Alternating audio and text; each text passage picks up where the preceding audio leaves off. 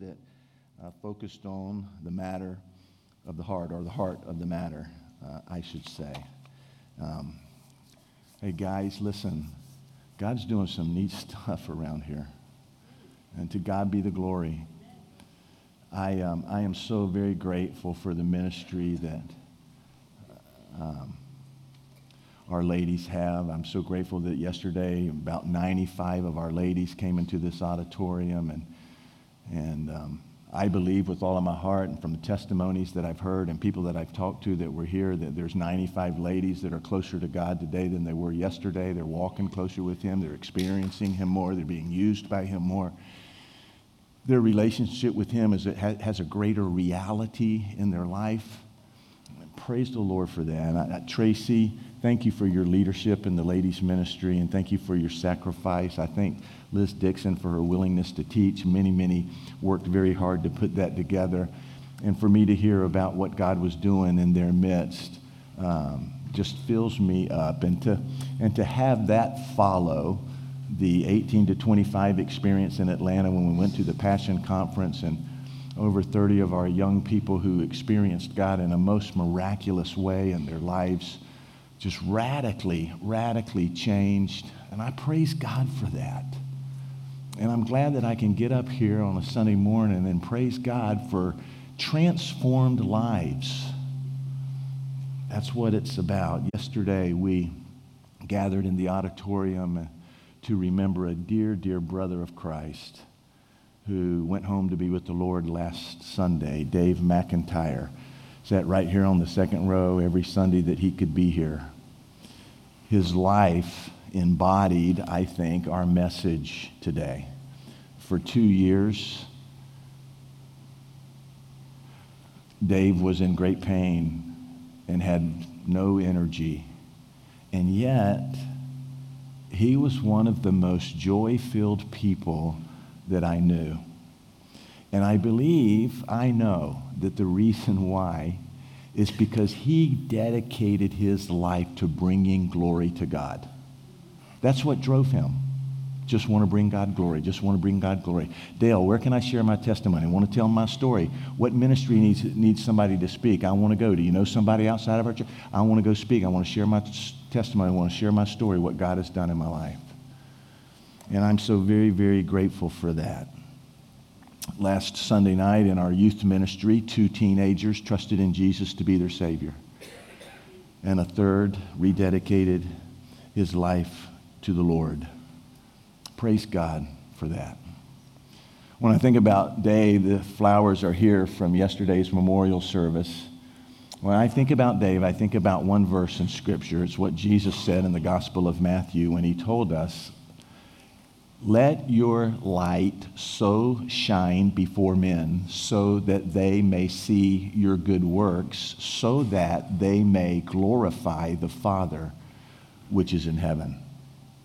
It was a couple of months ago I preached a message on letting your light shine, and how so often, most often, our light shines the brightest in the midst of suffering. And I remember after the message coming down off the platform and embracing Dave, who was sitting right there on the second row, as he always was, and whispering in his ear, "Thank you for letting your light shine so brightly." And his comment to me was, after all he has done for me, it's the least that I can do. Giving God glory, the mind of God, bringing Him glory is what Dave's life embodied. This message has to do with when we say, hey, it's not about you, it's about Him. It's not about us, it's about Him. That's what this message is about. This message is about, when you've heard me say over and over again, in Christ, you can experience joy in the midst of difficult circumstances. That's what this message is about. It's about aligning our hearts with God's heart. What is God's heart? if we're going to align our heart with his, then we must know what his heart is. And if I ask the question this morning of each person in this auditorium, what is God's heart? What do you think God's heart is? I'm sure that we would get a lot of great answers about his omnipresence and his omniscience and his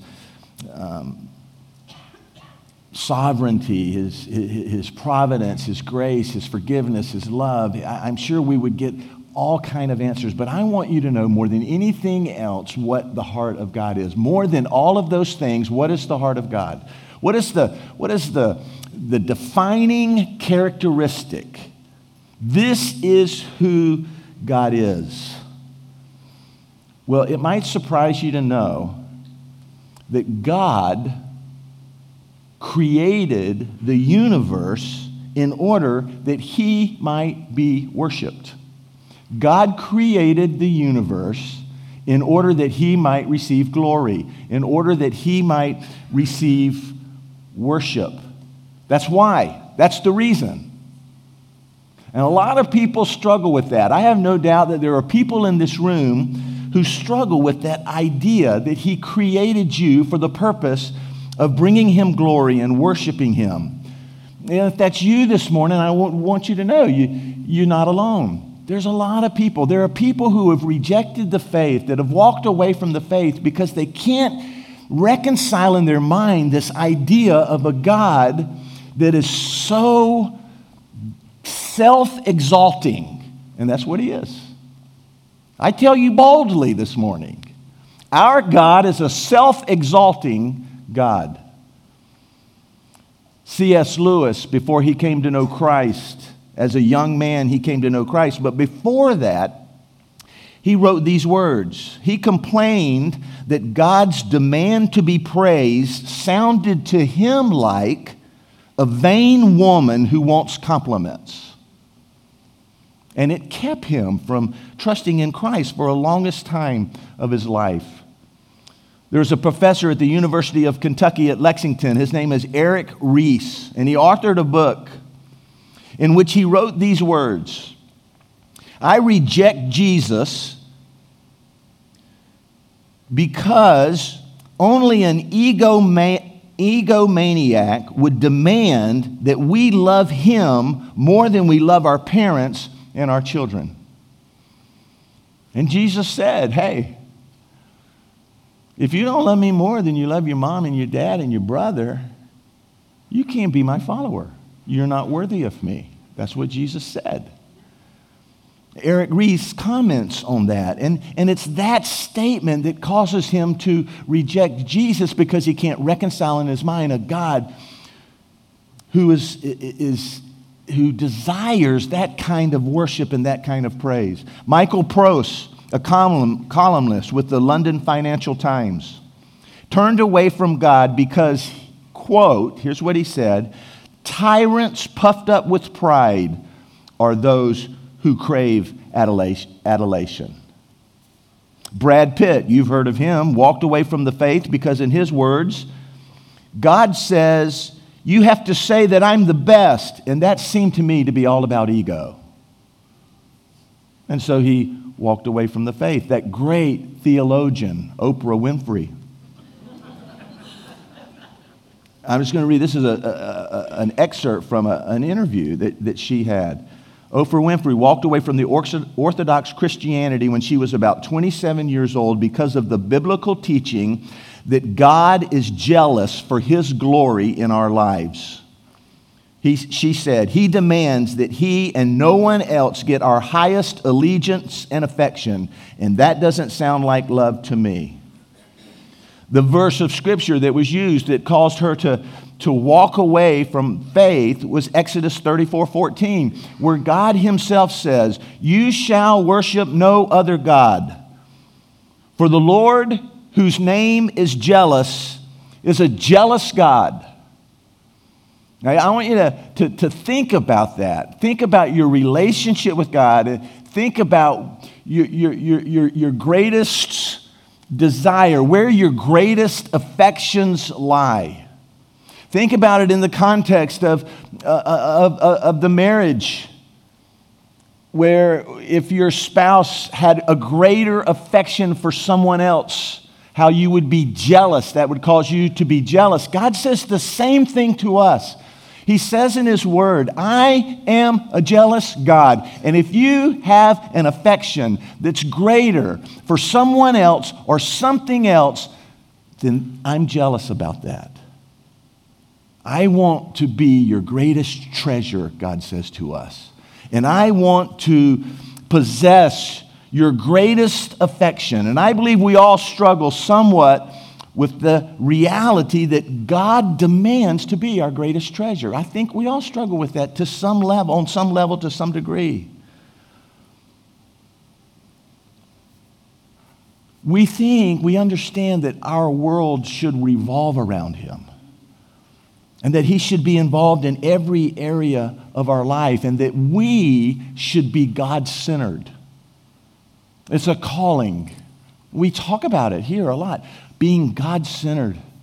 Not categorizing God, but allowing Him to be a part of every single area of your life. So we are to be God-centered. But is God God-centered? Is God to be God-centered? The reality is the most God-centered person in the universe is God. And we struggle with that. Most of us agree that's good that we're God-centered, but we're just not comfortable with the thought of God being God-centered. We think we should be Christ-exalting, but Christ shouldn't be Christ-exalting. I want to ask you, when are you most drawn to God? At what kinds of times in your life do you spend the most time with Him? When would you say in your life He is your greatest treasure? Why and when do you spend the most time praying? When do you feel closest to Him? When do you call out to Him? When do you make time for Him? And the point, I think, is if it's most often when you're in a time of need, then you don't have a view of God as a God who is God-centered. Your view of God is man-centered. Or maybe I should say He's me-centered. When my view of God is that He's me-centered, then I have a distorted and a wrong view of God, because that's not His heart. And I can't align my heart with His if I don't understand what His heart is. Now listen, this is what God's Word says. And if I can't show you from God's Word that this is God's heart, then you need not believe it. And you certainly need not apply it in your life. And so what does the Scripture have to say about this self-exalting God? Well, I'm going to give you a bunch of Scripture here. I'd encourage you to jot these down, because I would love for you to spend some time this week just looking at some of these Scriptures. God creates for His glory. Isaiah 43, verses 6 and 7. Bring my sons from afar and my daughters from the end of the earth, everyone who is called by my name, who I created for my glory, God says. God creates for His glory. God chose the people of Israel for His glory. Jeremiah 13, 11. I made the whole house of Israel and the whole house of Judah cling to me, says the Lord, that they might be for me a people, a name, a praise, and that they might be for my glory. Jeremiah 13, 11. God's faithful to His people, and He saves them from slavery in Egypt for His glory. Psalm 106, verses 7 and 8. Our fathers rebelled against the Most High at the Red Sea, yet He saved them for His name's sake, that He might make known His power and for His glory. God restrains his anger during the exile in Babylon for his glory. Isaiah 48, 9 through 11. For my name's sake, I defer my anger. For the sake of my praise, I restrain it for you. For my own sake I do it. For how should my name be profaned? My glory I will not share with another. Self-exalting. The God that we serve and love and worship, God sends his Son at the end of the age for his glory. 2 Thessalonians 1, verses 9 and 10. He comes on that day to be glorified in his saints, and to be marveled at in all who have believed. In all of history, from the beginning, really I could say from before the beginning, until that last day, until the very end, God calls for his people to worship him and to praise him and to give him glory. In all of history, from beginning to end, he has this one ultimate goal, that his name be glorified. The aim of God in all that he does is most ultimately the praise of his glory.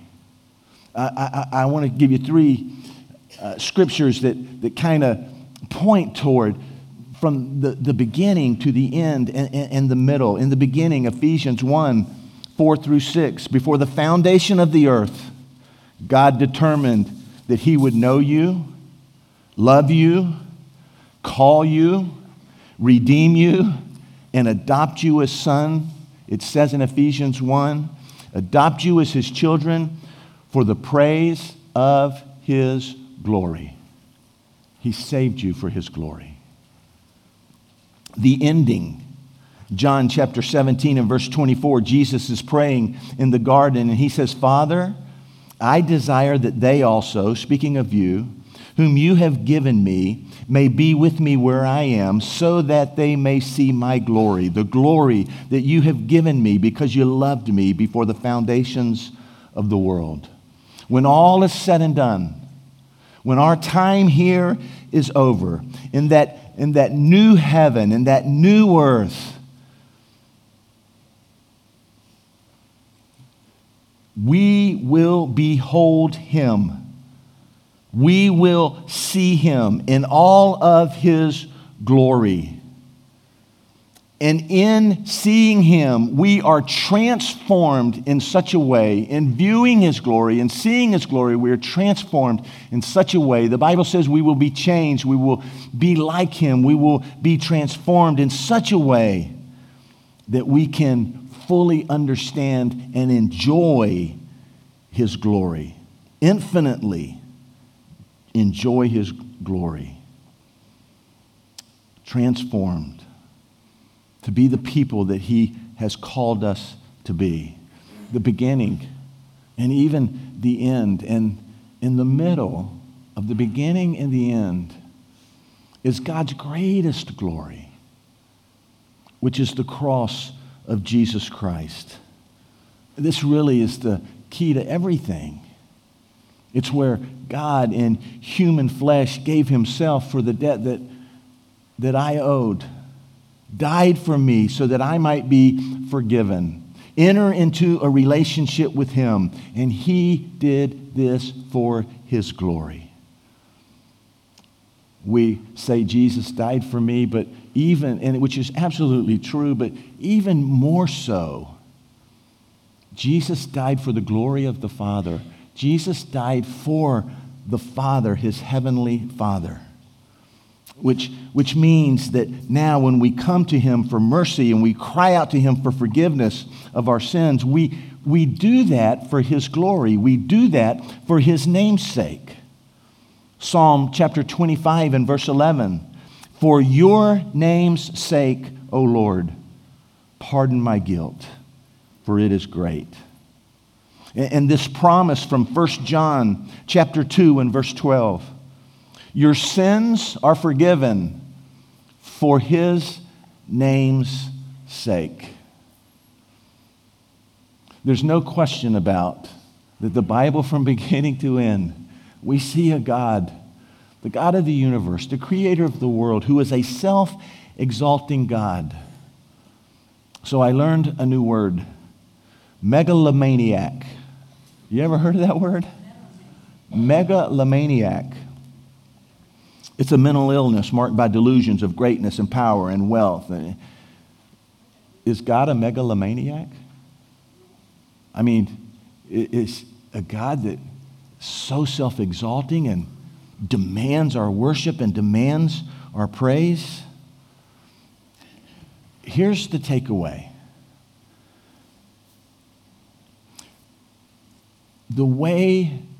This is God's blueprint, this is God's plan, this is the way God has wired us. That our greatest joy, our experience, our joyful experience, our greatest joy, regardless of circumstances, is experienced when Christ is our greatest treasure, to the degree that we can't help but praise Him and worship Him and bring glory to His name. Listen, here's what I'm saying.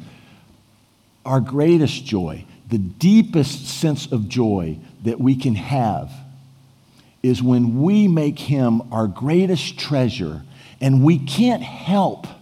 It's not a disciplined thing so much.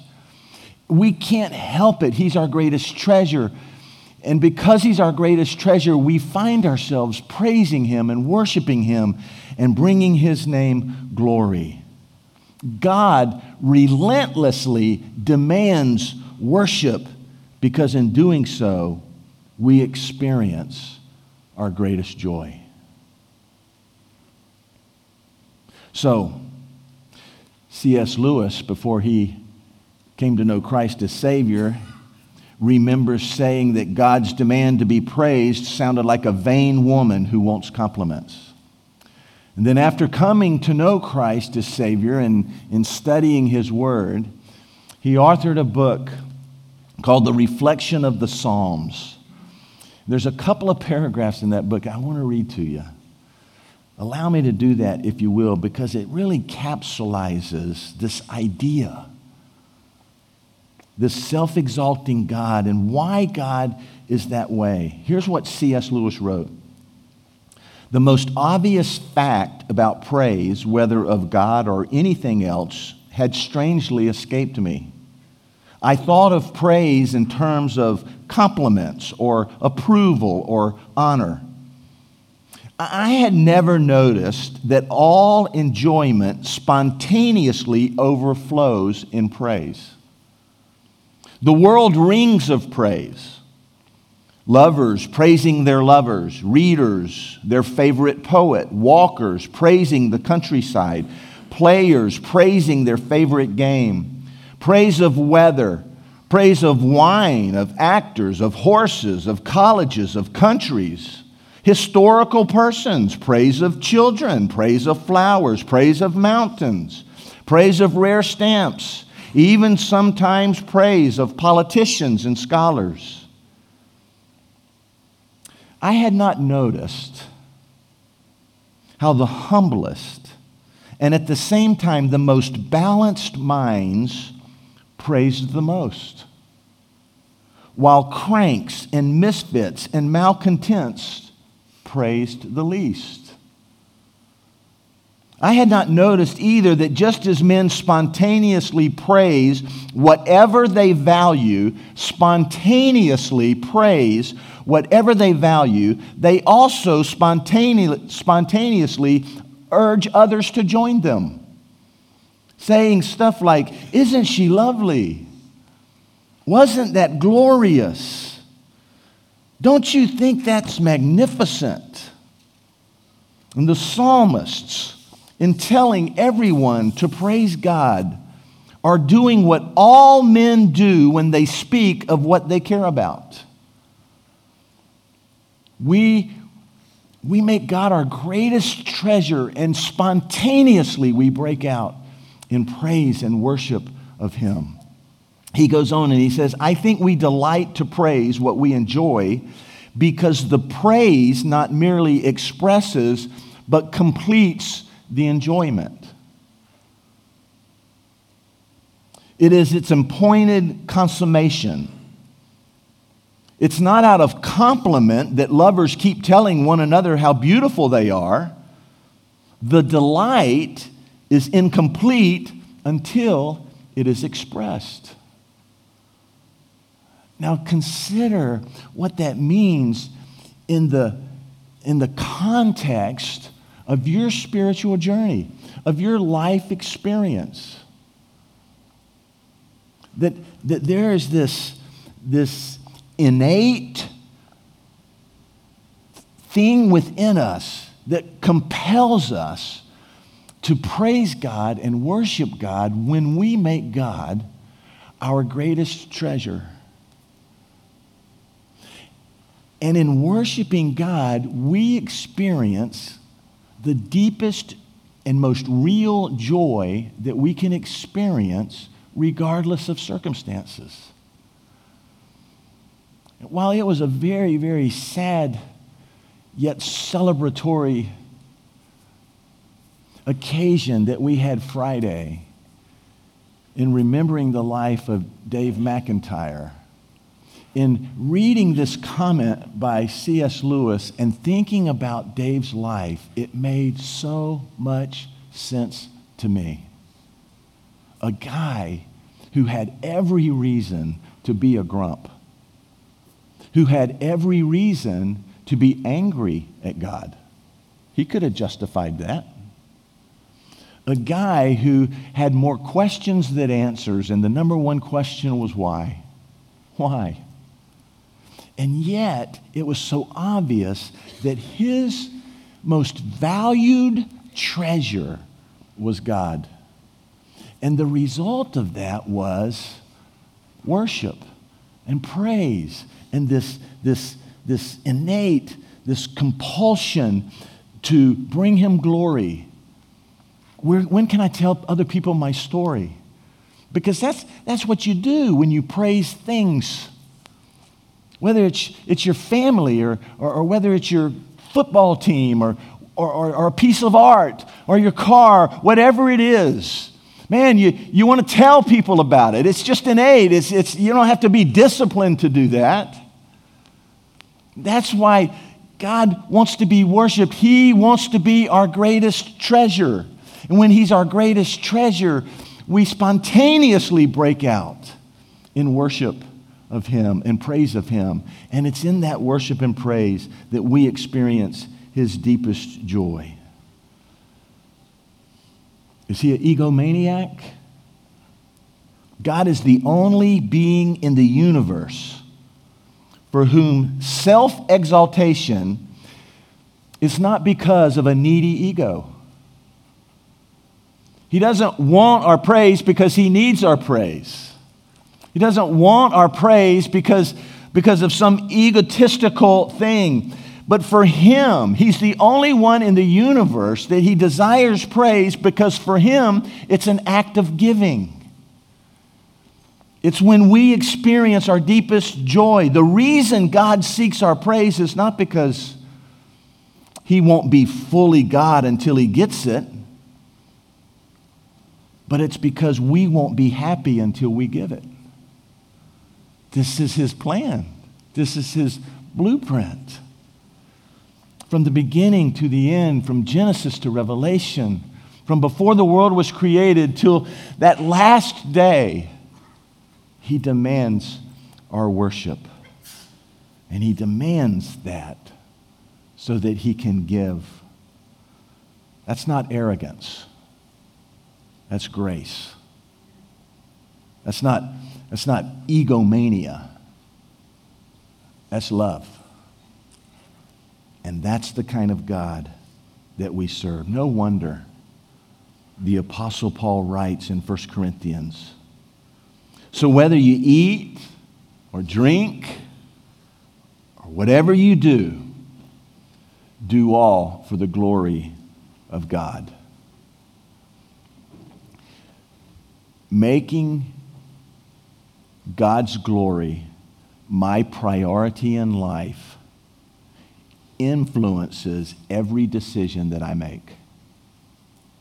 I mean, I could preface every decision that I make by what brings God the most glory.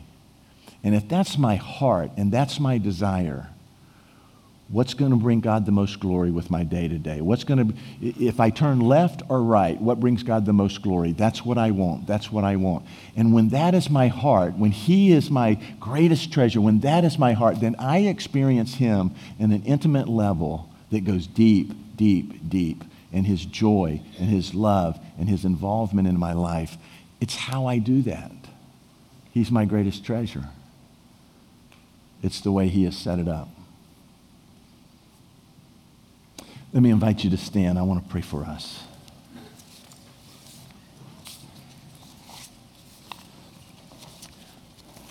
How great Thou art, O Lord my God. Father, I pray for each and every individual here that would be what we're drawn to, that would be our heart, that we would align our heart with You and have this desire within us. In whatever we eat, in whatever we drink, in whatever we do, to bring You glory. That is what should drive our lives, to bring You glory, to bring You praise, to worship You. We thank You that You had us on Your mind before the foundation of the world. We thank You for Your death on the cross that allows us to come boldly to Your throne of grace, experience intimacy and relationship with You. And Lord, we look forward to the day when we will see Your glory. And it will transform us so that we might experience Your joy for eternity. Transform our lives. Align our heart with Yours. For Your glory is our prayer. In Jesus' name, amen.